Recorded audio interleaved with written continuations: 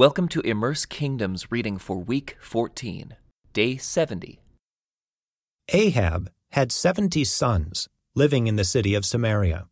So Jehu wrote letters and sent them to Samaria, to the elders and officials of the city, and to the guardians of King Ahab's sons. He said, "The king's sons are with you, and you have at your disposal chariots, horses, a fortified city, and weapons. As soon as you receive this letter, select the best qualified of your master's sons to be your king, and prepare to fight for Ahab's dynasty." But they were paralyzed with fear and said, "We've seen that 2 kings couldn't stand against this man. What can we do?" So the palace and city administrators, together with the elders and the guardians of the king's sons, sent this message to Jehu: "We are your servants, and will do anything you tell us. We will not make anyone king. Do whatever you think is best." Jehu responded with a second letter: "If you are on my side and are going to obey me, bring the heads of your master's sons to me at Jezreel by this time tomorrow." Now the 70 sons of the king were being cared for by the leaders of Samaria, where they had been raised since childhood. When the letter arrived, the leaders killed all 70 of the king's sons. They placed their heads in baskets and presented them to Jehu at Jezreel. A messenger went to Jehu and said, "They have brought the heads of the king's sons." So Jehu ordered, "Pile them in 2 heaps at the entrance of the city gate, and leave them there until morning." In the morning he went out and spoke to the crowd that had gathered around them. "You are not to blame," he told them. "I am the one who conspired against my master and killed him. But who killed all these? You can be sure that the message of the Lord that was spoken concerning Ahab's family will not fail. The Lord declared through his servant Elijah that this would happen." Then Jehu killed all who were left of Ahab's relatives living in Jezreel, and all his important officials, his personal friends, and his priests. So Ahab was left without a single survivor. Then Jehu set out for Samaria. Along the way, while he was at Beth-Eked of the shepherds, he met some relatives of King Ahaziah of Judah. "Who are you?" he asked them. And they replied, "We are relatives of King Ahaziah. We are going to visit the sons of King Ahab and the sons of the queen mother." "Take them alive," Jehu shouted to his men, and they captured all 42 of them and killed them at the well of Beth-Eked. None of them escaped. When Jehu left there, he met Jehonadab, son of Rechab, who was coming to meet him. After they had greeted each other, Jehu said to him, "Are you as loyal to me as I am to you?" "Yes, I am," Jehonadab replied. "If you are," Jehu said, "then give me your hand." So Jehonadab put out his hand, and Jehu helped him into the chariot. Then Jehu said, "Now come with me, and see how devoted I am to the Lord." So Jehonadab rode along with him.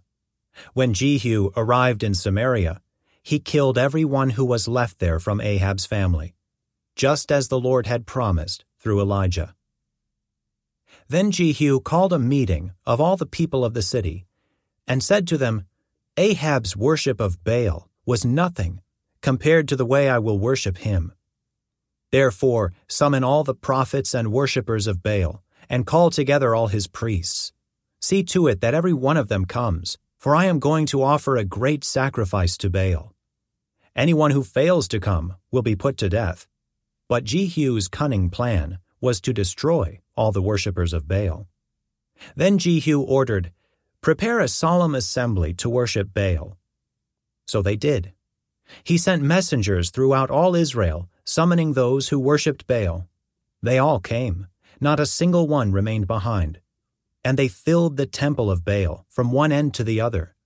And Jehu instructed the keeper of the wardrobe, "Be sure that every worshipper of Baal wears one of these robes." So robes were given to them. Then Jehu went into the temple of Baal with Jehonadab, son of Rechab. Jehu said to the worshippers of Baal, "Make sure no one who worships the Lord is here, only those who worship Baal." So they were all inside the temple to offer sacrifices and burnt offerings.